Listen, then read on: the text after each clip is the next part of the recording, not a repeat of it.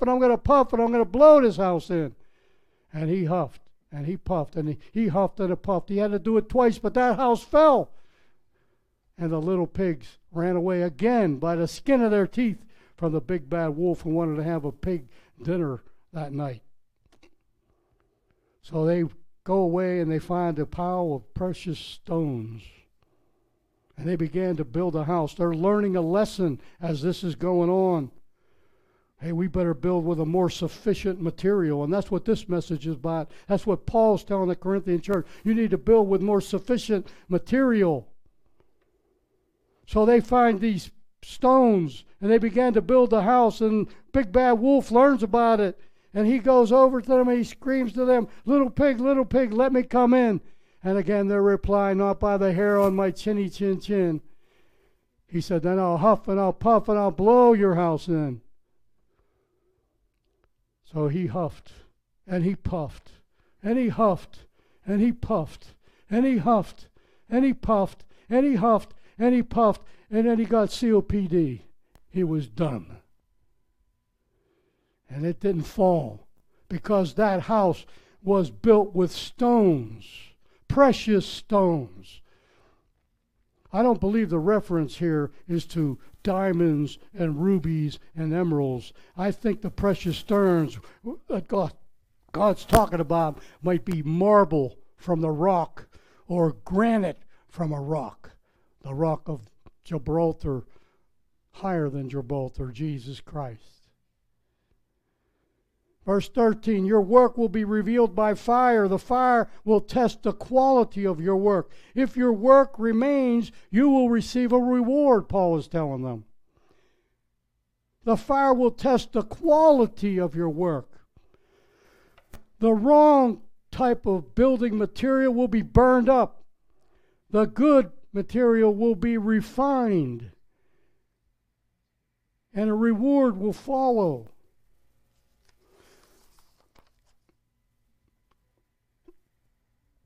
Let's read verse 15.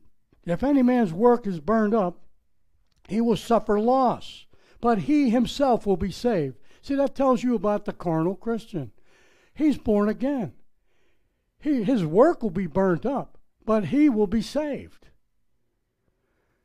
Yet, so as through fire, you will have no crowns, carnal Christian, to cast down at the feet of Jesus whenever the 24 elders in heaven, in chapter 4 of Revelation, verse 10, the 24 elders fell down before him and worshipped him who lives forever and cast their crowns before the throne, saying, thou art worthy to receive honor and glory forever and ever. You won't have anything to throw there. You'll be bowed down, but you won't have anything to throw there because you were carnal. You weren't fired up for Jesus.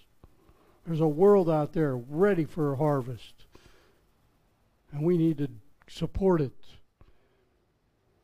This is a good missionary message. It really is. You can't go, but you can give. You can give your prayers. You can give your finances. So it says, you know what, I'm really upset at the churches today because whenever COVID hit and people dissipated and the monies didn't come in, they cut the missionaries' salaries. Instead of selling off the properties they have gained over in the world. You sell off the properties to fund the missionaries. God will give it back.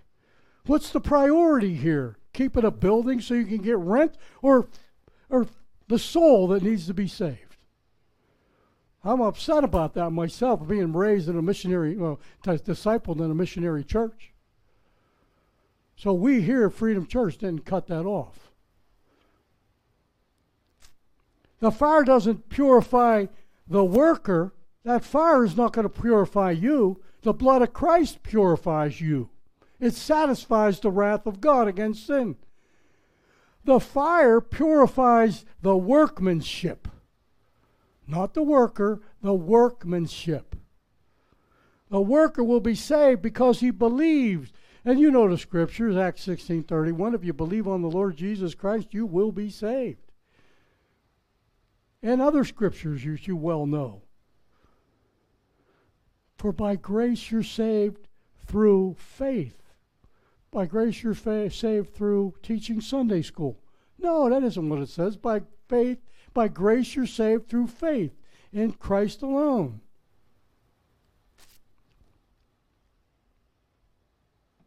The foundation of Christ, you're able to support whatever a man can build, because he's the rock mountain.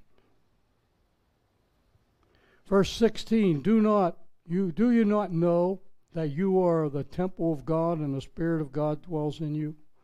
Listen, church, believer, whether you're on fire or you're carnal, the Holy Spirit dwells in you. The Holy Spirit dwells in you. You are now the physical temple of God. The building, the temple, is just a building. Jesus turned the temple into us. We are now the temple. And I told you many times, John 2, verses 19 through 21, Jesus said, you destroy this temple, this building, and in 3 days I'll raise it up. And the Jews are going, this guy's crazy. He's insane. He wasn't talking about a literal building. He was talking about this temple that he was going to be crucified. He's going to be dead. This is now the temple of God. And, you are now the temple of God, and the Holy Spirit dwells in you. And that's what happened. They said it took 46 years to build this temple, and it wasn't completed till till 70 A.D. or just before 70. I think it was 64 or 67 A.D. There were more years to build on it. Jesus said, you destroy this temple, and I'll raise this temple up in 3 days. This temple, just like he said, on this rock, me, I will build my church. Not Peter's church, my church. Now God's dwelling in us is a reality. That's why Jesus said to the disciples, it's expedient that I go away. For if I do not go away, the Comforter will not come. If any man, verse 17, defile or destroys the temple of God, God will destroy him. For the temple of God is holy, and that's what you are. You and I are the temple of God. Don't you feel holy now? Whew. We're holy because we are temples of God. See, God's madly in love with you. He doesn't care what you did, unbeliever out there. He don't care if you murdered a bunch of people. He loves you, and he's willing to forgive you. I told you about those. I might have told you one time about the man we used to distribute those Bibles. Remember I told you about the Bibles that would come in and the UPS guy got saved? Well, we took those Bibles and went around and got them into the motels in the area. And the one motel, which was everywhere, it wasn't a good motel. It was one of those motels where everybody goes, don't have to give her name or anything. Well, we went in there, and we asked the guy. There was two guys with me, I think. We went in there if we could ask him to put Bibles in their rooms and in the office so people could take them. And he said, why would you do that? Because we want to tell them that Jesus loves them and God will forgive them. He started crying, ran out of the room like a baby. About 20 minutes later, it seemed a real long time, he comes back out. He said, God would love me? And I said, yes, he would. He ran out of the room crying again. Come back, 10, 15 minutes later, and he said, but I was in World War II, and I killed so many people. God will forgive me? And we said, yes, God will forgive you. And he bowed his head and accepted Jesus Christ as his Savior. And he made sure all those Bibles were put in the room. I remember he was from like Minnesota or something, but he was in Pittsburgh running a motel. Listen, God loves you so deeply. So you did kill somebody in World War II. I know people that premeditatedly killed people in World War II that told me. And God forgave them. And I know a particular one that's in heaven with the Lord right now because God forgave him. Because all that wrath went on Jesus. The penalty of your sin went on Jesus, and Jesus' strong foundation's able to take it because he is that rock mountain. Those coming down on the church, and from this verse, will pay a tremendous penalty. It says, he who destroys or defiles the temple of God, which is you, God will destroy him, unless you repent. If you repent, and that means we forsake your sins. Not just repent of them, but forsake them. Otherwise, the wrath of God is going to come down on you, and he's going to destroy you, and you'll be destroyed in the lake of fire that burns forever. Yeah, this is a hellfire and damnation preaching in parts. I told you I'm a teacher, but I'm also a preacher. But I like to teach because there's so much in the Word of God to glean. Verse 18, let no man deceive himself. If any man among you thinks that he is wise in this age, let him become foolish so that he may become wise. You know what Paul's saying in here, the basic term is, the world's upside down from me. The world's upside down from me. I'll tell you, I said, if the world's working south, you know to turn around and walk north, because pretty sure the direction towards God is the opposite way. It's the opposite way. There's no doubt about it. It says in Acts 17, verse 6, when they found them not, they drew Jason and certain brethren unto the rulers of the city, crying, these men have turned the world upside down. Listen, they are in Thessalonica. No, they're in Corinth right now. Okay? They just came from Derbe. They just came from Lystra. They came from Philippi. They came from Thessalonica. And now they're in Corinth. And their reputation preceded them. They already knew that these guys were turning the world upside down, which in God's eyes is right side up. See, the world is upside down. The world tells you that you're a fool if you believe in God. Well, that isn't what Romans chapter 1, verse 18 through 19 says. It says you're wise and they're the fool. Who are you going to believe, God or the world? Life magazine might print it, but it's wrong. God's right. Listen. The world says happiness should be your goal, and God says, no, you're to be broken and humble. The world says you should avoid pain at all costs, but God tells you that some pain's necessary for your growth. The world says, never let them see you cry, but I know the King of Kings and the Lord of Lords. He cried. When he approached Jerusalem, he said, oh, Jerusalem, Jerusalem, how I long to take you under my wings as a hen gathers her chicks, but you would not. Then in the 19th chapter of Luke, I believe it is, it says, as Jesus neared the city, he wept over it. The world says men don't cry. I remember my dad telling me when I was a little boy, boys don't cry, men don't cry. When I became a Christian, I started crying all the time. I can't watch a Little House on the Prairie without crying half the time. If the King of Kings can cry, I can cry, or you men can cry. The King of Kings, Jesus, who is the Creator, who God made all things through Christ, according to Colossians, he can cry. He cried because he didn't cry because Lazarus was dead. He cried because Mary and Martha and all these people were brokenhearted, and he wept for them. And I believe in the garden it doesn't say that he cried, but he was sweating drops of blood and water. I believe he probably had tears mixed in that too.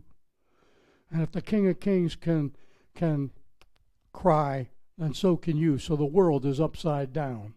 The world says you don't have to say you're sorry, but God says you are to tell people you're sorry and forgive them and repent. The world says not to listen to the Bible because it's old-fashioned.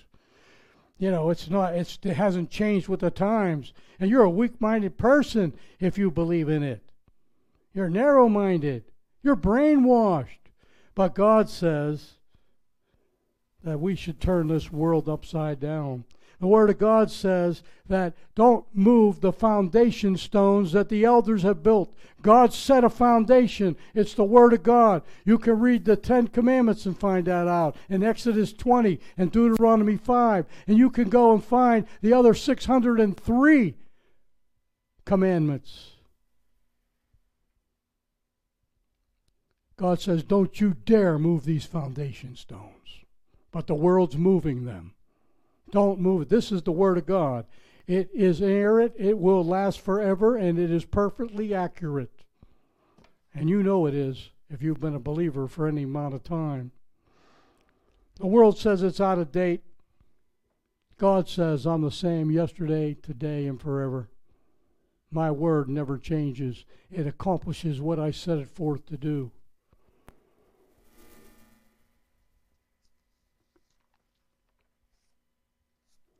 And I'll end with these 3 strong exhortations that Paul gives to the Corinthian church. I say exhortation, I'm going to tell you, I'm going to describe it a little bit better. 3 strong, emphatical urgings that they need to do something. An emphatical urging that they need to do something. Number 1, the Corinthians must stop giving themselves praise. They were giving themselves enthusiastical praise. They were thinking they alone have the deepness of Scripture, and Paul's rebuking them because they're still babes. They're thinking like, I can speak in tongues. I have the gift of prophecy. Oh, I can lay hands on the sick and they recover. Listen, you don't boast in those kind of things. You're still a child, he's telling them. You think you're grown up, but you're not. On the front of their church it says Jesus only. And then a windstorm came and it blew the first 3 letters off of the JES blown off, and it says us only now. It's only about them, the Corinthian church. Verses 21 through 23, the last verses. Therefore, let no man glory in men, for all things are yours, whether Paul or Apollos or Cephas, that's Peter, or the Word, or the world, or life, or death, or things present, or things to come. Number 2, strong, emphatical urging to do something is they are to quit exalting men. Not only the first point, they're to quit giving themselves self-praise. Now they're saying, don't quit exalting men. Quit exalting men. This is seen clearly today in the Christian churches. If the pastor moves, they move. Listen, you ain't going to church for the pastor. You better not be going. You better be going for this, the Word of God. Because I'm no eloquent speaker, and I know it. You know what? So was Moses. He couldn't speak that much at all. Aaron did all the talking. You think God can't use somebody that is not eloquent? His Word, Isaiah 55:11, goes out and it accomplishes exactly what he wants as long as it's his Word. That's why I use a lot of the Word of God. My words don't really go anywhere. God's Word are eternal. You must boast in Christ alone, not men, not yourselves. You go to God with all things. You trust God, not men. You can be like that lame man that Jesus healed. The lame man came to Jesus and asked, do you want to, or Jesus came to this lame man, he said, do you want to be made well? And the man said, I have nobody to throw me in the water. So he told him, be well, take up your pallet and walk and go home. On the Sabbath day, he walked through the temple holding his pallet. Number 3, the point of emphatical urging to the Corinthian church. They were to stop excluding their brothers. Well, your brother's, this guy's black. Oh, that guy's red. I don't like him. He stutters when he talks.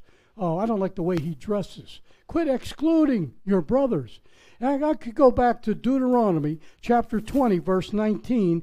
And as the Jews, the Hebrews, were entering the promised land, here's what God said to them. He said, as the Hebrews, as you move into the promised land, God told them not to let their axes fly in the heat of the battle and not to cut down the fruit trees that will provide food for them later. Do you see the spiritual point in there? It's a little hazy, but it's there. In other words, quit excluding your brothers because they have gifts. You're cutting them off, just like you'd be cutting down a fruit tree that's going to feed you later. Yeah, a guy may have the gift of prophecy, but you don't like him because he's a Galilean. And he's not a Corinthian. He has the gift that's going to encourage you later, but you cut him off. So you aren't going to get fed. So don't do that. Don't let your axes fly to cut down the fruit that's going to come from those people.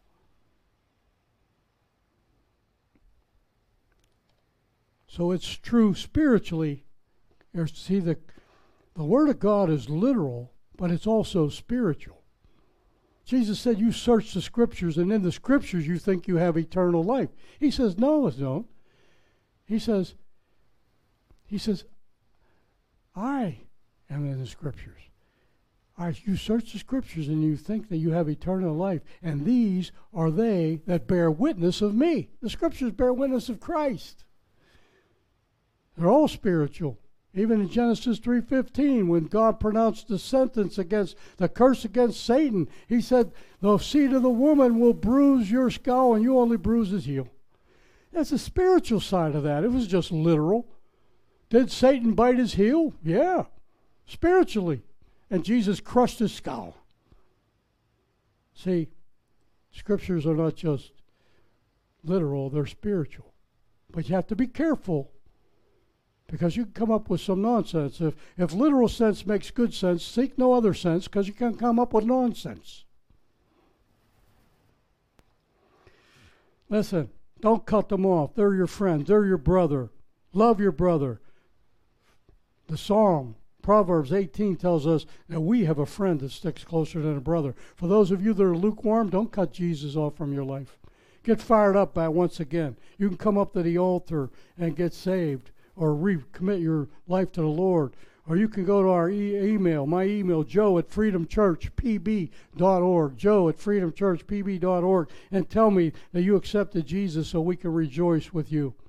And then, as you walk with him, Jesus gave us a new command. He said, a new commandment I give to you, that you love one another as I have loved you, that you love one another. By this, all men will know that you believers are my disciples, if you have the love in your heart for one another.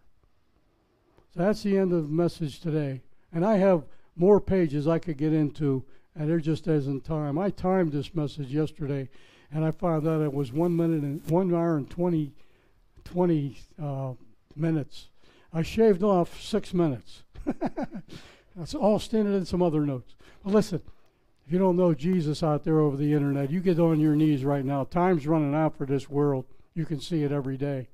All you got to do is believe. You confess with your mouth Jesus Christ as Lord, and believe in your heart, not your head, your heart, that God raised him from the dead. You shall be saved. And ask Jesus to forgive you your sins, cleanse you from all unrighteousness, and you will receive the Holy Spirit. And the Holy Spirit, one of his symbols is fire, and you'll be on fire for Jesus. And the point is, you got to stay on fire. So let it be done. To God be the glory. Now unto him who is able to keep us from falling, to present us faultless before his throne with exceeding joy.